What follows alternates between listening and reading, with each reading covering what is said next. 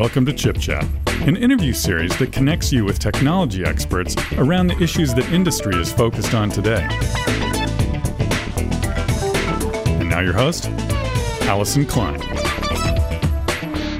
And we are back live for our last live cast of the day from the Intel Developer Forum. I am Allison Klein, and I'm joined by Paul Miller, founder of the Cloud of Data. Welcome, Paul. Thank you, Allison. Good to be here. Paul, I've seen you all over San Francisco, it seems, in the last couple of days. Why don't you start just by introducing yourself and telling the audience about what the Cloud of Data is? Okay, will do. Yes, my name is Paul Miller. I'm an analyst and consultant at the Cloud of Data based in the UK, consulting with a range of clients, really around sort of cloud computing and big data type challenges, helping them to understand what the problems are, what some of the opportunities are, and sometimes actually telling them they're maybe not ready for any of it. So we've been talking for the last few years about cloud computing and the emergence of cloud in the enterprise in particular. I mean, we know that some of the large data centers, the Amazons and Googles of the world, have this stuff figured out. That's how they've made their central value proposition.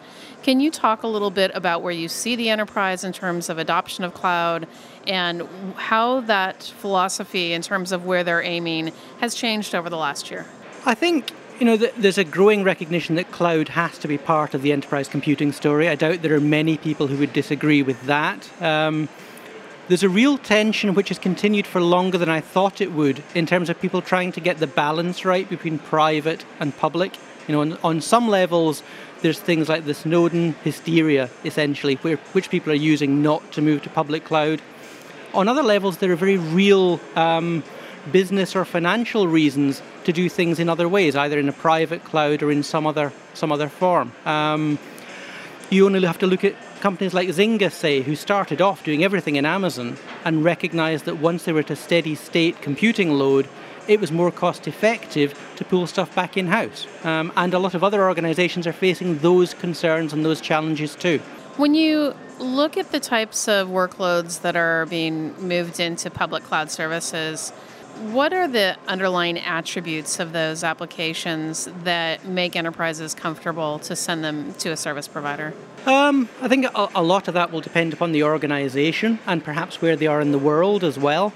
Realistically, there isn't a workload that couldn't run in a public cloud. So people are trying to reassure themselves around things like security, but also around things like data gravity. The challenge of moving large volumes of data either into the cloud or out of the cloud, both of which create real problems. There's Amazon and others, for example, still allow people to FedEx them disks because it's the quickest, cheapest way to get very large volumes of data into a cloud data center. So when you take a look at what people are doing within their own data center environments, how far away are we from enterprises actually running the types of self-controlled services that users can go request a service and it's automatically provisioned for them in seconds?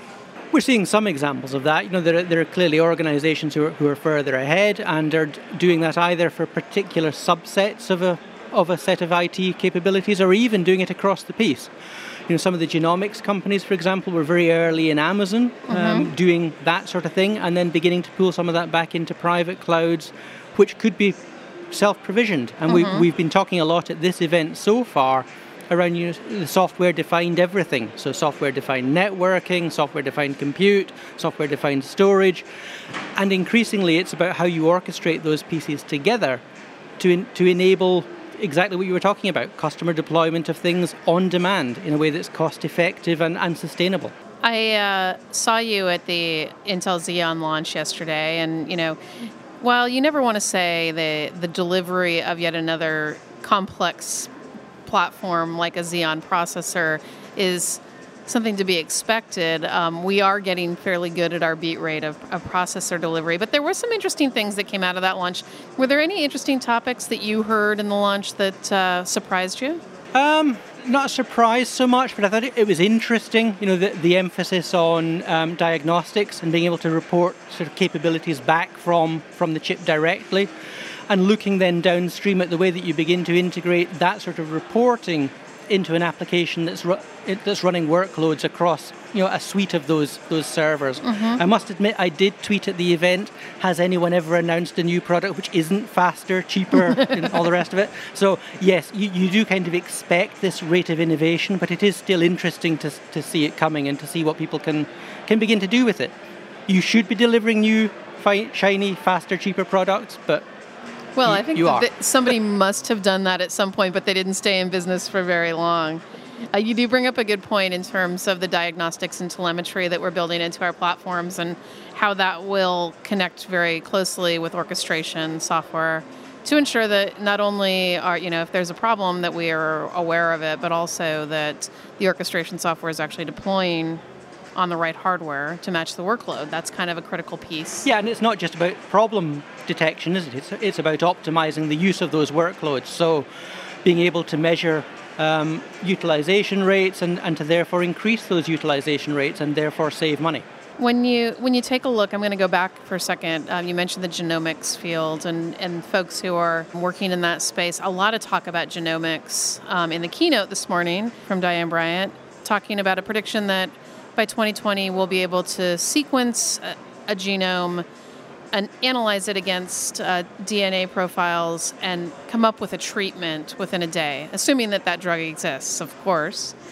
When you take a look at that, and I know that you work with folks in the genomics field, where do you think we're at, and what kind of breakthroughs in terms of medical are you seeing in this space?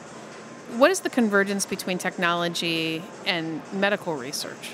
I think there are a huge set of opportunities. One of the being able to tailor treatments directly to an individual and particular flags in their own genome is hugely exciting. But also on a social level, it's not just about medicine and technology; it's about society too, and it's how we begin to reassure people about what this actually means. If I can get my genome sequenced in 24 hours, that may help me if I'm ill. Might it also mean I can't get insured because I have the potential to get ill? And that's clearly a worry. I don't think it's going to be as dystopian as some suggest, but we do need to work through these issues and work out how we engage people and bring them along in realizing the benefits and the value that technology and medicine can provide, and also putting the safeguards in place to ensure that information isn't abused. So it sounds like privacy in your health data has jumped exponentially in terms of importance. It has, but it's not just about privacy, it's about expectations and norms for use. We could put all the privacy safeguards we like in place, but if my employer comes to me and says, I need to see your health records for whatever reason, tenure or maternity leave or paternity leave or whatever it is, that's a real issue. And it's not about the privacy legislation, it's about social norms. When you talk about where folks are keeping their data, you gave the example of FedExing to Amazon, and lots of people talk about that. What kind of sophistication is going into, okay, I've got this, this pool of data that I'm accessing from the public sphere. It's sitting out here. I've got some private data. I'm going to do analytics at the place that the data resides. I think we're still struggling with that.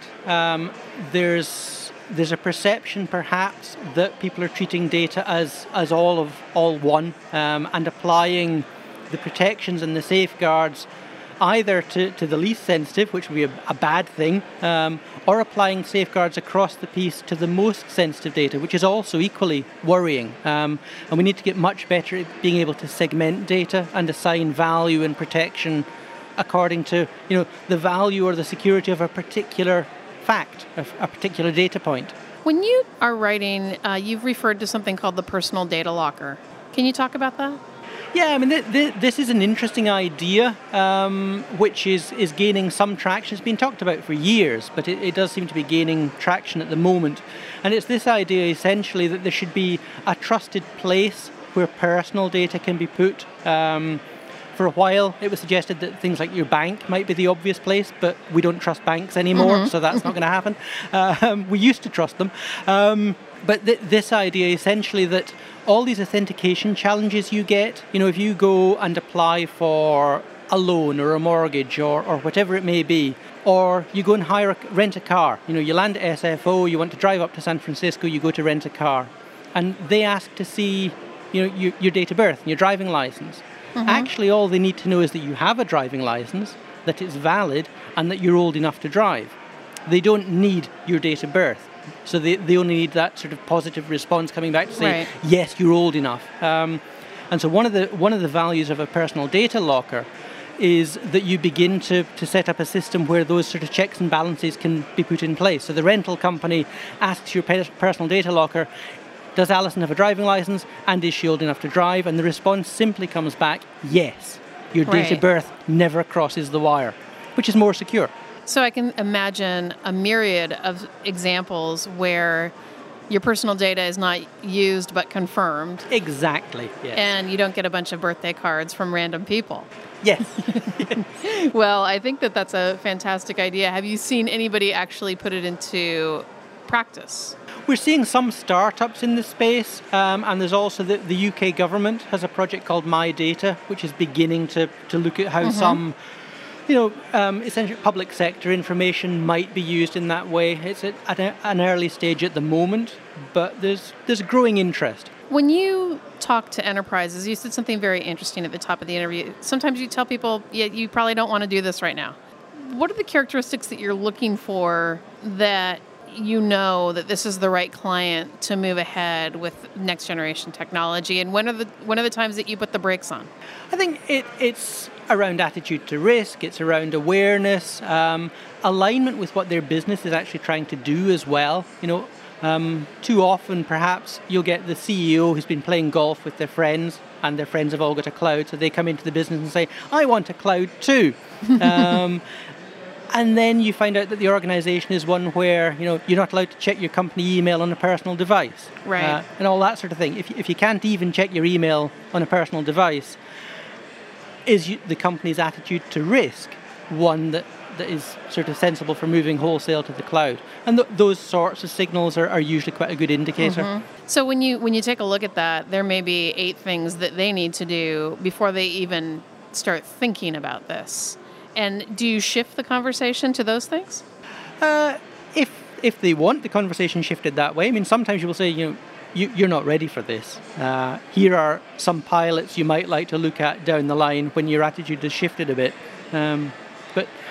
And actually, clients are often surprised. They expect a consultant or an analyst to go in and sell them a solution. Right. And you're saying, you're not ready to buy a solution yet, go away. And it's not the way to get rich, but it is the way to be honest. That is true. I know that you have been writing about some topics, including containers. Can you tell us about containers, what they are, and why they're different than what we do today? Containers. If you look in the tech press, containers are the answer to every problem that's ever been invented, and VMware is finished. I think they're the OpenStack of 2014. Yes, neither of those is true. Containers have been around for a long time. There's a lot of enthusiasm around Docker at the moment, which is sort of one example of a containerization approach. But the broader ideas are much older.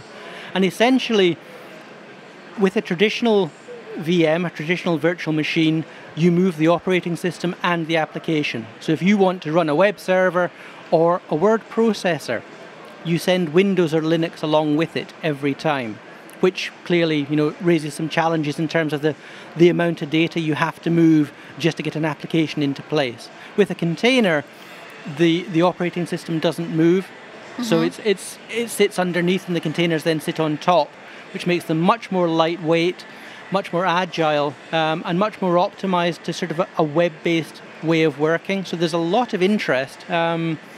Google, of course, is saying this is the way we've been doing it since we started. Right. This is the Google way of computing. Come on, all you people. And it's going to be very interesting to see how that plays out. And indeed, there's a session on sort of containers and the Intel view on that later today, which I'm hoping to sit in on. Yeah, I think it's at 4 o'clock. I won't be able to make it, but I think that there's been a lot of interest in that, and to hear what Intel has to say about containers. Containers in the enterprise. Are we seeing that this is something that the enterprise will use, or is this still in the public cloud space in terms of utilization today? I think there are some clear opportunities for the enterprise, especially for web-style modern applications. There are some challenges still to address. So things like maintaining data state across containers doesn't work very well. So you've got companies like Flocker coming along trying to address exactly that. For more traditional legacy applications, a virtual machine or even bare metal installation remains almost the only sensible way to do it. So there's a role for containers in the enterprise, but they're not going to replace their VMs tomorrow. Paul, it's always a pleasure to talk to you. I always learn something new. I'll just end the interview with asking where people can connect with you to continue this conversation. Will do. So it's cloudofdata.com on the web or at Paul Miller, nice and easy, on Twitter. Well, Paul Miller, thank you so much for being on the program today. Thank you, Alison. Visit ChipChat online at intel.com/chipchat. And for more information on data center technologies, visit intel.com/bigdata, intel.com/cloud, and intel.com/datacenter optimization.